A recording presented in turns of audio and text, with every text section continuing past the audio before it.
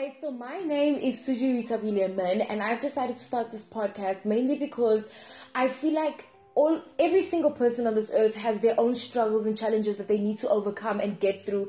And I think most of us feel that we need to do it by ourselves because there's not really anybody truly there. Because it's one thing to say I'm there for you, but nobody's actually truly there when the sun goes down.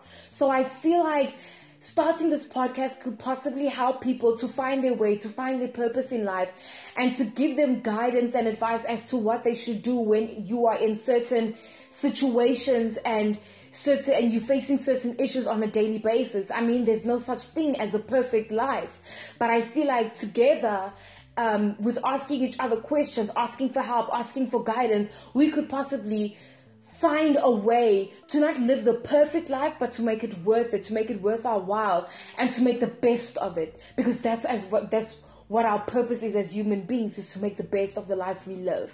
So I really would appreciate it if you got more people to listen to my podcast. I know it's not the best of podcasts, but I'm really trying to get people to realize that, you know what, you are not alone. You are not alone in this.